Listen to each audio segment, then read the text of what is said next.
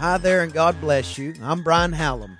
I pray that this message is a blessing to you. Thank you for downloading it, and thank you for following me on Twitter and Instagram and for liking and sharing what we post there. I just want you to know that I believe God wants to do something great in your life and in your family. So as we go into the Word today, let's go in with faith and hope and a high level of expectation for what God is going to do in your life. Bump your neighbor. Tell them they look good in church. And you can be seated. Come on, even if you got to bend the truth a little bit. Thank you, Lord, for your presence and your word. If it's your first time here with us, thank you for coming out to New Heights Church. There's a card right here. It should be in the front of your chair in front of you. If you'd fill that out, we'd love to know that it's your first time here. And if after service, drop that by the tent if you haven't been by there already, because we have a gift just for you to say we are so glad that you came to worship with us. Amen? Amen. Open your Bible to John 3:16. Very popular text, praise the Lord. Very popular text. For God so loved the church. For God so loved the world that He gave His only begotten. Everybody say only begotten. That means the only one born of God. There's only one that is born of God. Everybody else, listen to this, has to be born again. Everybody else has to choose Jesus. Jesus didn't have to choose Himself. Kind of makes sense if you think about it. He's the only one born of God. So God so loved the world that He gave His only begotten Son, that whosoever, everybody say whosoever. That whosoever would believe in Him should not perish, but have everlasting life. For God sent not His Son into the world to condemn the world, but that the world through Him might be saved. Everybody say saved. When you get saved and you know it, something just comes over you. I remember there was this song we used to sing back when we sang more out of hymnals, and it talked about how we love God because He first loved us. And I remember thinking, I was like, when I was a kid, I was like, well, I didn't have the chance to love Him first. Maybe I would have loved Him first. But the truth is, when you get older, you get a little bit more mature, you go through some stuff, praise the Lord, then all of a sudden you realize that He has actually rescued you, He has ransomed you, He has saved you. Now all of a sudden you start going, you all of a sudden get old school, and you just grab your little hanky and you start going, oh, thank you for saving me, God. Thank you, Jesus. Praise the Lord. I throw in the towel. You first loved me, praise the Lord. There's something about living for God that when you find out you are saved, everything begins to shift. Now, saved is important. We have to understand how we are saved. And the Bible says in the book of Ephesians chapter 2, it is by grace that we are saved. Everybody say grace. Grace means unmerited favor. That means you can't do anything to get saved. That means God, He had it like this. If there was a ladder to try to get you from where you were to where God is, it was an impossible ladder to climb. So God, by unmerited grace, threw the ladder away and said, I'm giving you a free gift of salvation. By grace, you are saved, but then it says, comma, through faith. Everybody say faith. So we have to understand what faith is. And faith is the conduit whereby everything in the kingdom flows. And when I say kingdom, I'm specifically talking about those who know Jesus Christ and call Him their Savior. So faith is the kingdom, is the conduit that everything in the kingdom flows. It's impossible to please God without faith, the Bible says. So if faith is the conduit, faith is what everything flows through, then we have to come to a very strong understanding of what faith is, because faith is how we in fact please God. It was by grace, through faith that we're actually saved. So we got to figure out what faith means. The Bible says in Hebrews chapter 11, if you have your Bible, you're welcome to turn there. If not, we'll throw it up on the screen. Hebrews chapter 11, it's one of the best books in the whole Bible, one of the best chapters in the whole Bible. If you're ever feeling a little down and out, you need to read the book of Hebrews, chapter 11 and chapter 12. All of a sudden, you'll feel energy come back into the marrow of your bones, and you'll be ready to go another 12 rounds. Praise the Lord. Hebrews chapter 11, verse 1. We're going to find out God's New Testament definition of faith. The Bible says, now faith is. Everybody say now. Faith has a timetable. Faith is not tomorrow. Praise the Lord. Faith is now. Now faith is. Is also a present tense participle. Now faith is. Remember when God said, when Moses asked God, he said, who should I even tell people that you are? When Moses first met God. And he said, I am that I am. I am present and I am present. You see what I'm saying? Now faith is. Faith is present. Now faith is. You don't start believing God for a new marriage and plan on believe God for a better marriage next month. Now faith is. You begin to believe God right now. You begin to believe God. Now faith is the substance of things hoped for. Everybody say substance. Substance is a very powerful word in the original text. It literally means the foundation. It's what we stand on. Faith is what we stand on.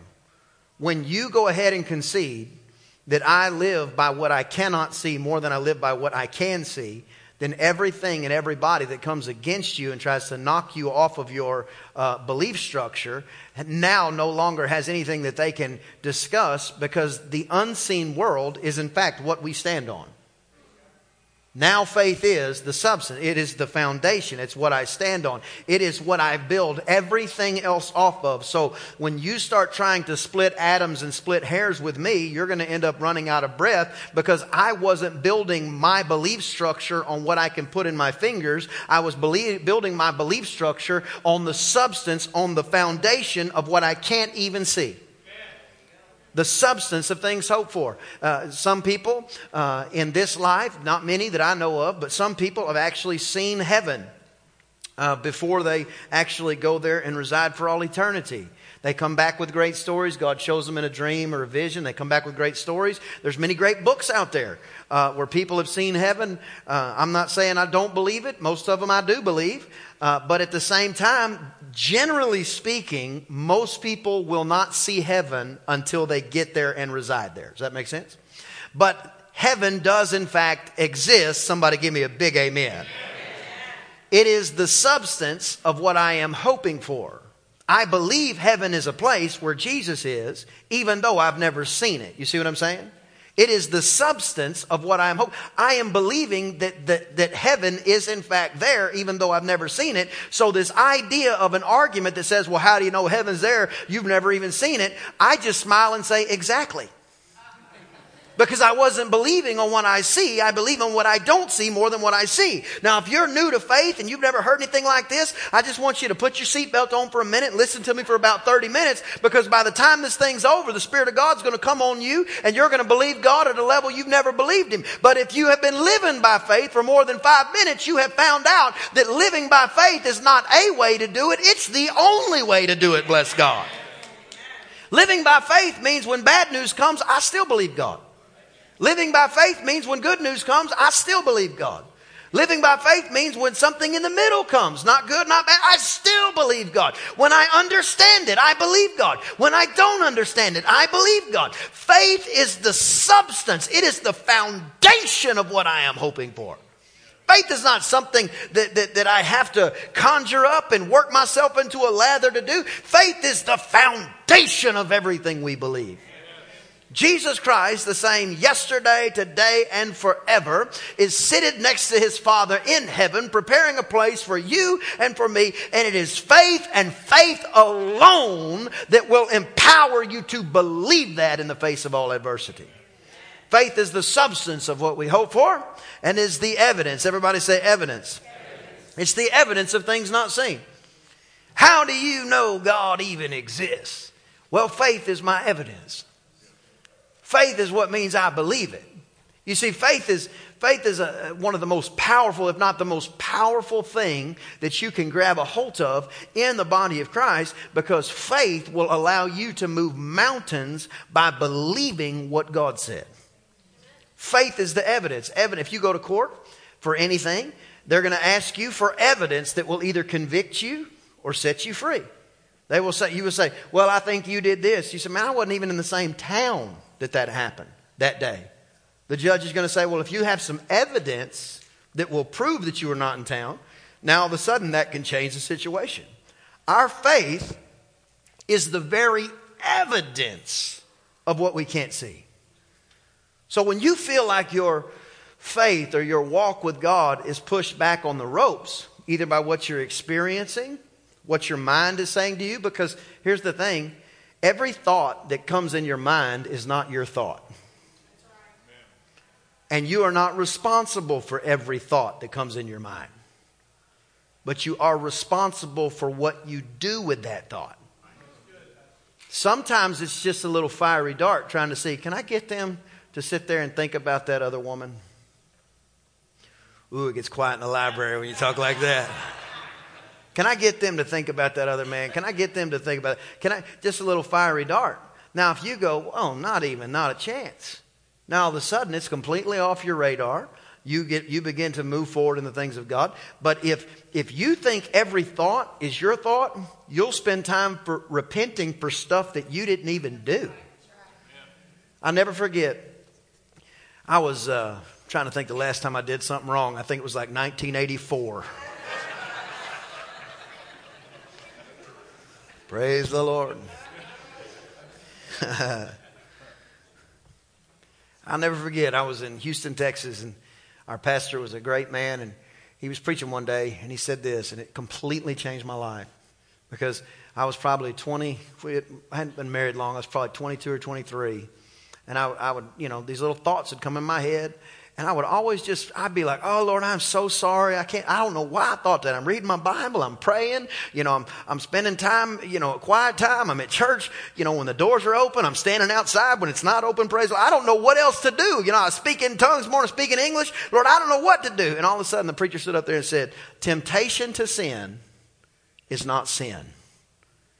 And if you're tempted and you keep repenting for what you didn't do, the devil will just keep tempting you, because if he can keep you repenting for what you didn't do, you won't stay focused on what God has called you to do. You see what I'm saying? Sometimes it's the enemy just throwing a thought at you. So you're driving down the road and somebody cuts you off in traffic and you have the thought, I ought to tell them they're number one. Praise the Lord. Now you don't do it. Don't grab a whip and flog yourself the rest of the day. I can't believe I had that thought that I was you didn't do it. You were tempted to do it, praise the Lord, but you did not do it. Now, the reason I say you're responsible for what you do with that thought is because there's a couple options. It's not like black and white. You can do it, and then, hey, you shouldn't have done it, repent, turn from it and move forward. But there's other options than that. You cannot do it and still just say, well, I'm not going to do it, but I'm going to set it up here on the dash for a minute and I'm going to think about it. I'm going to talk about it. Yeah, it would feel good. Boy, I tell you what, I tell them they're number one. What if I told them they were number 11? Praise the Lord. Wouldn't that be good? And you're sitting there conversing with this thought that wasn't your thought, but you're responsible for what you do with the thought. Your Bible says that you cast down vain imaginations, you arrest those imaginations and every thought that is contrary to the Word of God. And when you do that, now all of a sudden God begins to trust you with the bigger, more important things than how you wave your fingers around. So literally in our life, it's imperative to recognize that God so loved the world that He gave His own Son so that we could be saved. We are saved by grace through this thing called faith. And faith is the evidence of what we cannot see. And it is the substance of what we are hoping for. It is the foundation of what we are hoping for. So if we're going to get anywhere in the kingdom of God, in this atmosphere, in this realm, since we are ambassadors, we have to understand, what does faith actually do for us when it comes to loving the world? You see, loving the world is not an option in Christianity. Let me rephrase that. It's not an option if you want to be effective for God. Because He's saying, I so loved the world that He gave. You and me have to get to the point where by faith we begin to understand that our obligation, nay, our opportunity, is to love the world just like God loved the world. Somebody say amen. The starting point to understand the love of God is faith. In other words, we have to believe what we can't see. We have to stand on a foundation that we can't touch. And then we have to understand what love actually means. 1 Corinthians chapter number 13 itemizes love very clearly. Love is patient. Love is kind. It's not envious. It doesn't boast. If you find yourself not being kind or not being patient with the world, it's imperative that we just flip the script, if you will, and say, I'm going to be kind to the world. I'm going to be patient with the world. I'm going to be kind to people that don't know Jesus. I'm going to be patient with people that don't. I'm not going to be envious of their lifestyle. The Bible says that love is not envious or boastful. And I've heard a lot of people's testimony over the years, because I've been saved pretty much my whole life. I don't even remember the first time I gave my heart to Jesus. But what I'm saying is, some people's testimony sounds like they're magnifying what they used to do more than they're magnifying what God has done. Does that make sense? Let me give you an example. Some people say, man, and your testimony doesn't have to be crazy. Your testimony just needs to be yours. Because people want to know what really happened more than they want to be astounded by what could have happened. You see what I'm saying? So if your testimony is, I was raised on a church pew and I never turned away from God, and I did a couple of things, but I really, that's as powerful as if you did, 700 kinds of different drugs a year or a day, and then God rescued you from us. It's just the same power in that testimony. But if your testimony sounds like this, boy, when I was in the world, did I tie one on? I'm talking about, I was the guy to hang out with, and I was, if there was a fist fight going on, I was in the middle of it. Oh, praise the Lord, that's not me now, When I was in the world, you could find me at the bar at 7 o'clock in the morning, rooster be crowing, I'd still be there. Praise the Lord. And then all of a sudden testimony gets to, and then Jesus saved me.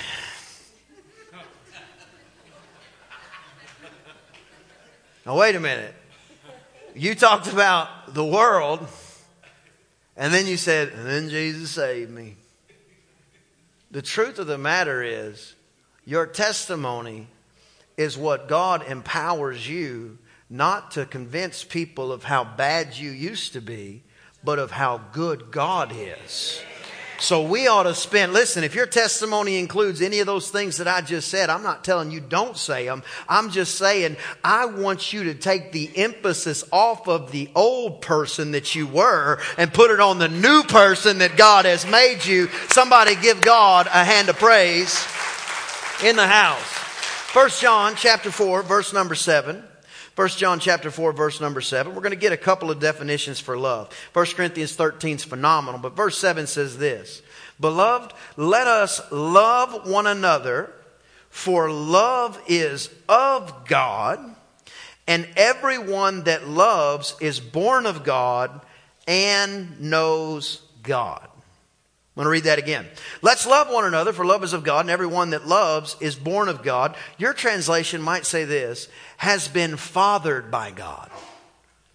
Anybody that loves one another is born of God and knows God. But have you ever had anybody say this to you? You look just like your daddy. You look just like your mom. I remember growing up, I would get it all the time. You look just like your daddy. And people would say that all the time to me. They don't say it as much anymore, but they used to say that all the time to me. And there's something whenever you have been when your parents start like rubbing off on you. And can I just say it differently? Have you ever said something to your kids and be like, was my mom just here? Did she say that? Because you're saying exactly what they used to say. My grandmother used to say this. You'd roll the window down in the car because, kids roll windows down in cars. Praise the Lord. Now we got those window locks. They didn't have that when I was growing up. So you get in there and roll it down, and she'd look over at you. She'd say, every time you do that, it's one less time it's going to work. I mean, the math works. If you divide by 2 and carry the 4, square root, reasonable. The other day, I'm sitting there, and it wasn't me. I don't know if I've ever said it before, but one of the kids did something, and Chris looks at him and says, every time you do that, it's one less time it's going to work. I'm like, what is happening in here? Because when you're parented, when things start to rub off on you. So what the Lord's saying here is when you love one another, love is of God, and everybody that loves, now you start to look like your Father in heaven. Now you say, how attractive is God, right? He's like a flame, and moths just fly to him, because he's so enticing, because he always thinks the best about you. He always gives you the benefit of the doubt. And even when you said, I'll never do it again, and then before the week is over, you did it again, he's still the one that forgives you. He's still the one that turns away wrath and turns away the punishment and says, you know what? Hey, come on back. I'm a good father. And when you love the world, you start to look like your dad. You start to look like God in that regard. Then the Bible says, verse 8, he that loves not knows not God, for God is love. He that loves not. The person that doesn't walk in love, they don't know God. If you ask God, hey God, would you tell me, would you mind, how can I define you? And you would get ready, you would have your thesaurus, easy for you to say, thesaurus out, so that you could write down all the big words he was about to say. How do I define you, God? What can I say about you that would help people understand? And he goes, yeah, here it is real quick. Love. God is love. He's not kind of love. He's not a part of love. God is love itself. The reality is, it says those who don't love, they don't know God. Let me give you just an example. Recently, this past week, our nation's had a very interesting 2 weeks. We had the white supremacists have decided they were going to pop their head up and start acting like they were going to do something. And they're spitting all this stuff, and they're waving Nazi signs and all these other things. They're anti black people, they're anti brown people, they're anti anybody that's not white, and then they're also anti Jewish people. But the problem is they're saying they are Christians. Many of them were carrying Bibles around. But the Bible says that if you don't love, then you do not know God. And the craziness of it is they're saying they are Christians, but the problem is they're also saying that they don't like Jews, and the Jews are the problem, when in fact, Jesus Christ is the same yesterday, today, and forever, and He is Jewish. His mama is Jewish. His stepdaddy is Jewish. And all of His 12 apostles were Jewish. If you're walking around saying, I'm a Christian and I don't like Jews, and you're trying to use the Bible to do it for a Jewish Savior who literally gave His life, let me tell you something. You're a whole nother level of stupid. That's all I got to say about that. Come on, can we say that in church? You're a whole nother kind of messed up. If you're going to use that, the Bible says if you do not walk in, you don't even know God if you don't walk in love.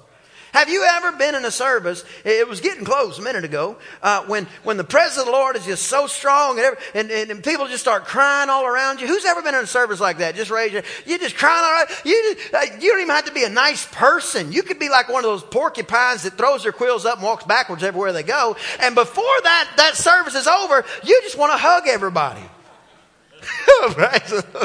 God, tell you what, I don't usually act like this. Oh, God, it's so good. Woo! That's because God is love. And when you get around Him, love just gets all over you and then you just start dripping with it and you're walking everywhere and you start opening the door for people and now it turns into a standoff. You're like, you go first. No, you go first. No, you go first. No, you go first. Because love is so enticing. The world doesn't need to know how wrong it is. It pretty much knows that. The world needs to know that Jesus loves it. Jesus loves them so much that He was willing to give His life in hopes that they would exchange their wicked life for a new life in Him. And the only reason I say they is not to point fingers. It's just because if you have called on the name of the Lord, now you're a part of the family. He said, you have to understand. If you don't love, then you don't even know God. In this manner, in this was manifested the love of God towards us, because that God sent His only begotten Son into the world that we might live through Him. Verse 10, here's love. Not that we loved God, but that He loved us. Here is love. Not that we loved God, but that He loved us. And sent His Son to be the propitiation for our sins. He said, let me define love for you clearly. Love is the fact that I loved them first and gave. In other words, if we're going to reach the world, we absolutely have to extend the olive branch first. In other words, we cannot look and say, when they're patient with me, then I'll be patient with them. No, we have to be first at being patient. When they're kind to me, I'll be kind to them. No, we have to be first at being kind. For this is love. Not that they loved us, but that we first loved them. The Bible says that when we decide to be first in this area, that literally we are modeling after. We are a model. We look like what Jesus looked like in that day. We look like what Jesus walked like in that day. Literally deciding, this is the recipe also, by and large, for a total peaceful household.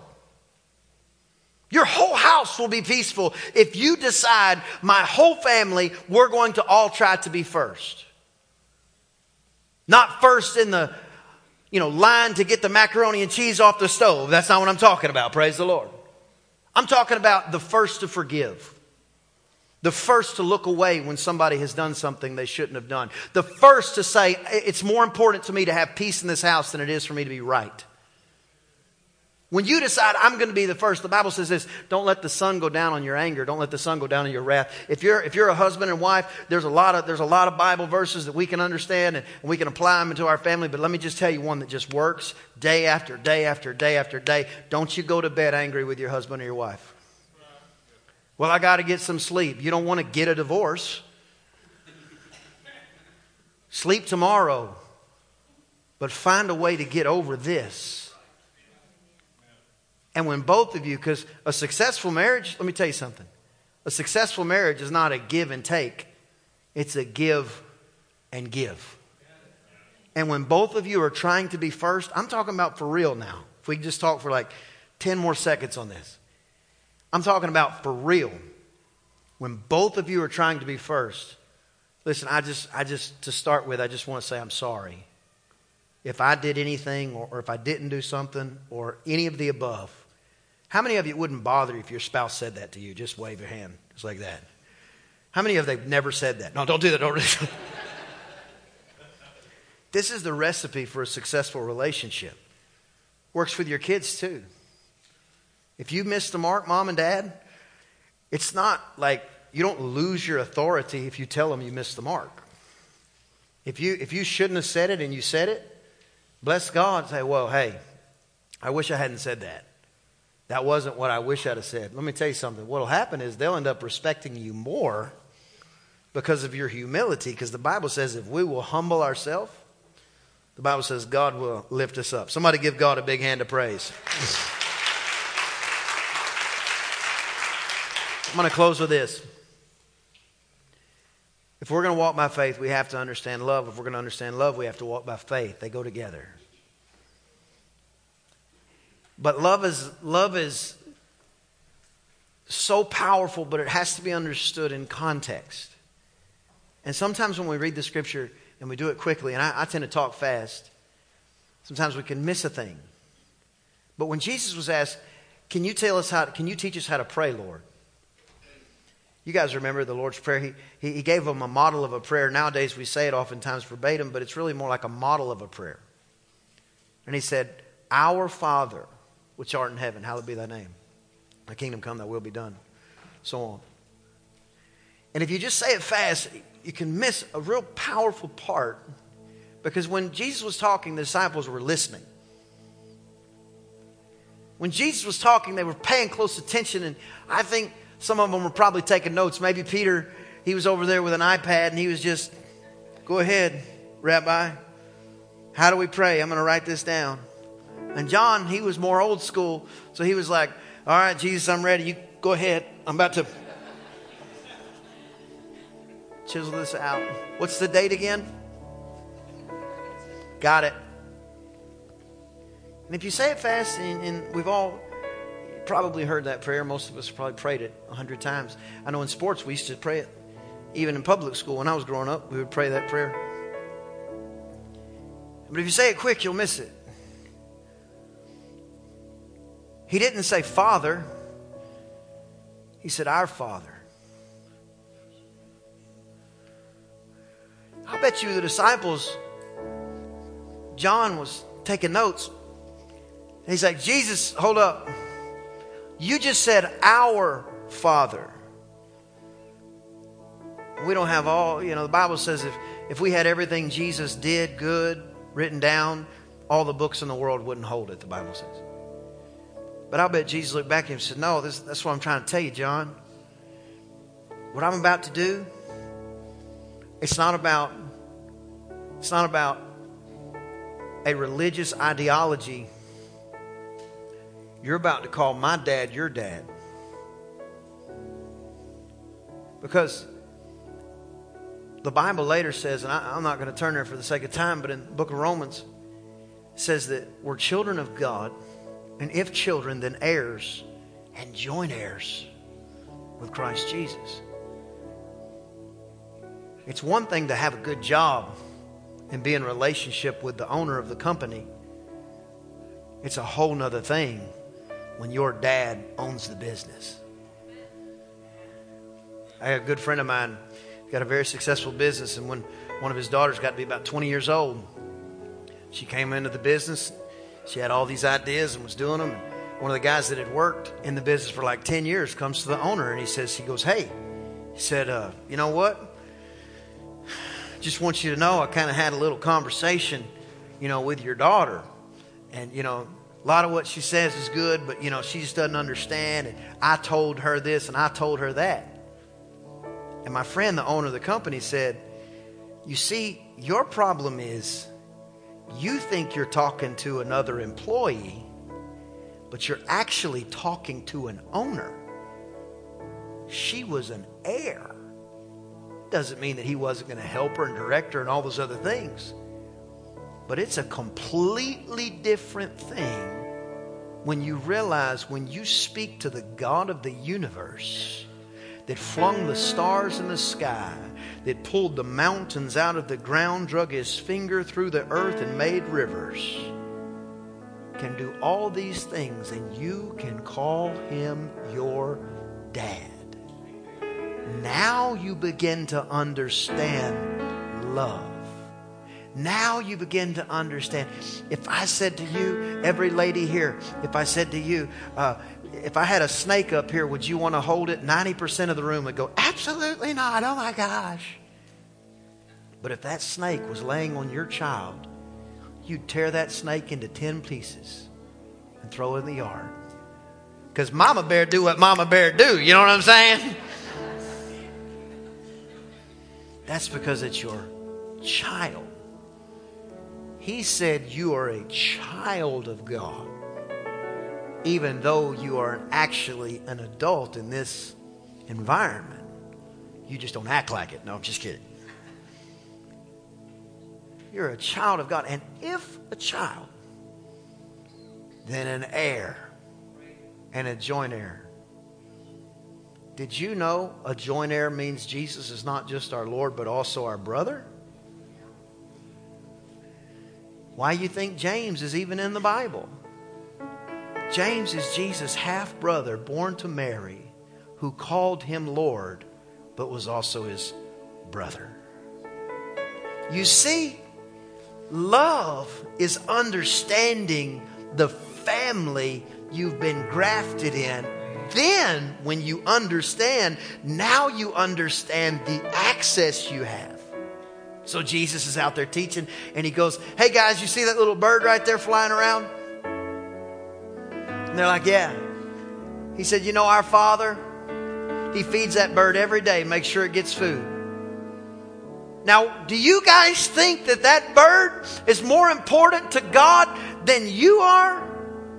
You got to understand, this is 2,000 years ago. Nowadays, somebody probably goes, yes, I sure do, as a matter of fact. Birds are not more important than people, okay? I like birds. Deep fried in all kind of different ways. They said, no, we don't think so. Jesus said, well, if God makes sure that that bird has enough to eat, now can you understand, you, his child, how he supplies your needs according to his riches in glory? When I tell my kids, hey guys, let's go eat, not one of them, never one time in 11 years of being a dad, have any of them said, well, Dad, where are we going to get the money? That's not their job. That's not what they're called to do. I'm the dad, and I supply their needs according to my wealth, my riches. You, a child of God, he supplies your needs according to his riches in glory. And Jesus, his son, goes, get this, you get to call him Dad too. And because of that, now you can understand how love works from heaven to us and then through us to the world. Somebody give God a hand of praise. Let's all stand to our feet. Maybe you're here today and you've never said yes to Jesus. I don't want you to leave that way. Maybe you're here today and you say, I used to walk strong with him, but I'm backslidden. I'm like the prodigal son, and I want to give my heart new and fresh to him today. I want you to. He wants you to. He loves you, and he wants you to be able to say, our Father. If that's you, and you've never said yes to Jesus, you've never given your heart to him, when I count to 3, I want you to lift your hand. Please bow your head and close your eyes. Maybe you'd say it differently. You'd say, that's me, preacher. I'm the other guy. I'm the one that I used to walk strong with him, but I just derailed somewhere. Well, your Father's not up there going, well, I just want him to stay away from me. He's up there going, I just want you to come home. The Bible said when the prodigal son was away from God, was away from his father in the story, that the father saw him coming from afar off. And I love this part. He ran out to meet him. If you used to walk strong with God and you're about to give your life back to him, you can anticipate the God of all the universe running in your direction faster than you're moving in his direction. Every head bowed, every eye closed. If that's you, and I count to 3 and you want to give your heart to Jesus today, just lift a hand. 1, 2, 3. Lift your hands. Wow. I see that hand. I see that hand. I see that hand.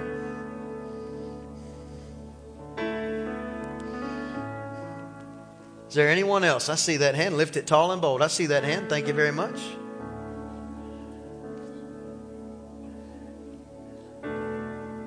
Is there anyone else? We're about to pray. Lift it tall and bold.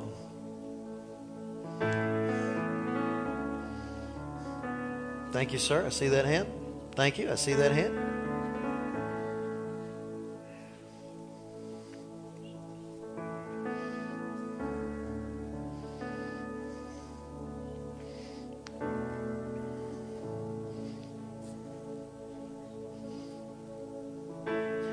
All right.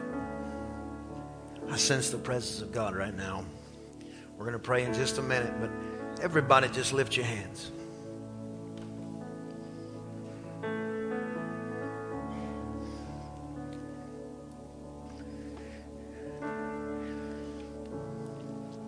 Lord, we're not in a hurry. We're here for you. Would you move on our hearts today? Would you heal our bodies and our minds? Those that don't know you, would you make yourself known to them? I love being able to call you my Father, because it's unfettered access we have to you when we're in the family.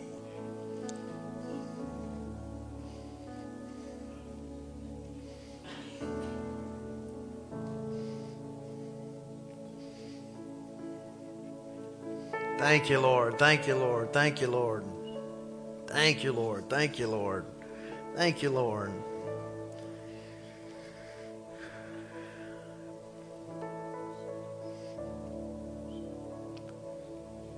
If you're sick in your body, you just be healed right now where you are in the name of Jesus. If you have a shoulder, if you have something going on with your shoulder and you just need God to heal it, you say, man, if God would heal that for me, it would change my daily life. If that's you, just wave a hand at me. Say, it's my shoulder. It's my shoulder. I see you, I see you, I see you. It would change my daily life if my shoulder was healed. I see you, I see you, I see you. I see you.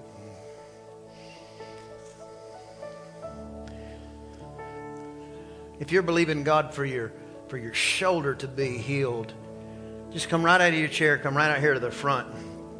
I'm going to lay hands on you. We're going to believe God's going to heal you today. Come right up here to the front. Right here at the front, guys.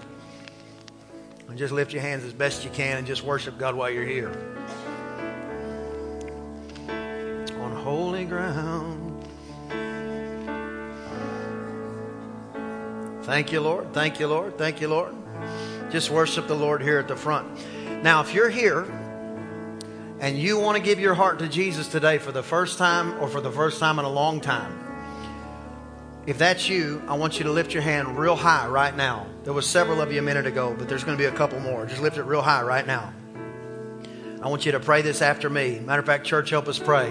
Say, oh God, I come to you now, and I ask you to save me. Write my name in your book. I believe Jesus died and rose from the dead for my victory. I'm a Christian now, in the family of God, on my way to heaven, and I have full access to the kingdom because my dad owns it all. In Jesus' name, amen, amen. Give God a big hand of praise. Now, if that's you and you made that decision, Christians do three things. Christians pray. If you don't know how to pray, talk to God like you're talking to your best friend.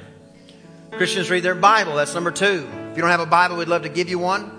Start with the book of John. Stop by the 10 after service. Ooh, I feel faith in this place. Number three, Christians go to church. If you live within 100 miles of right here and you gave your heart to Jesus, welcome to New Heights Church. Welcome home in Jesus' name. You guys just stay in a real attitude of worship up here at the front. I sense a strong anointing right here. Very strong. Very strong. I'm going to ask one other thing, those in the congregation. If you're here today and you've never joined a church, or you've never joined this church, but you know that New Heights Church is the church for you.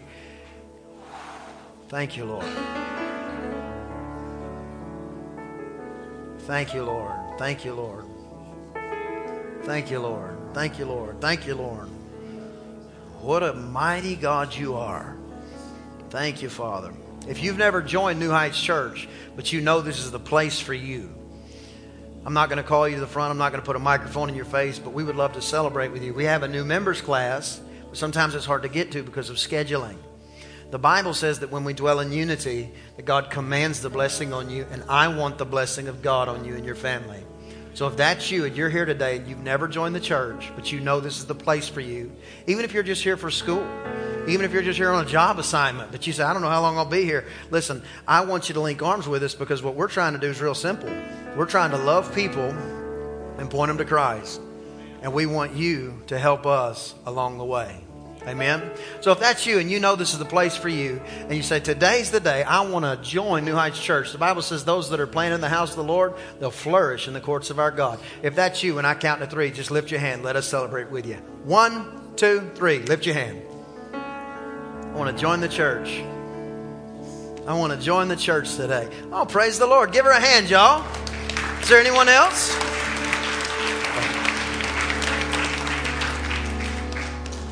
If that's you, before you leave, even if you filled that card out 100 times, fill it out one more time and take it back to the tent.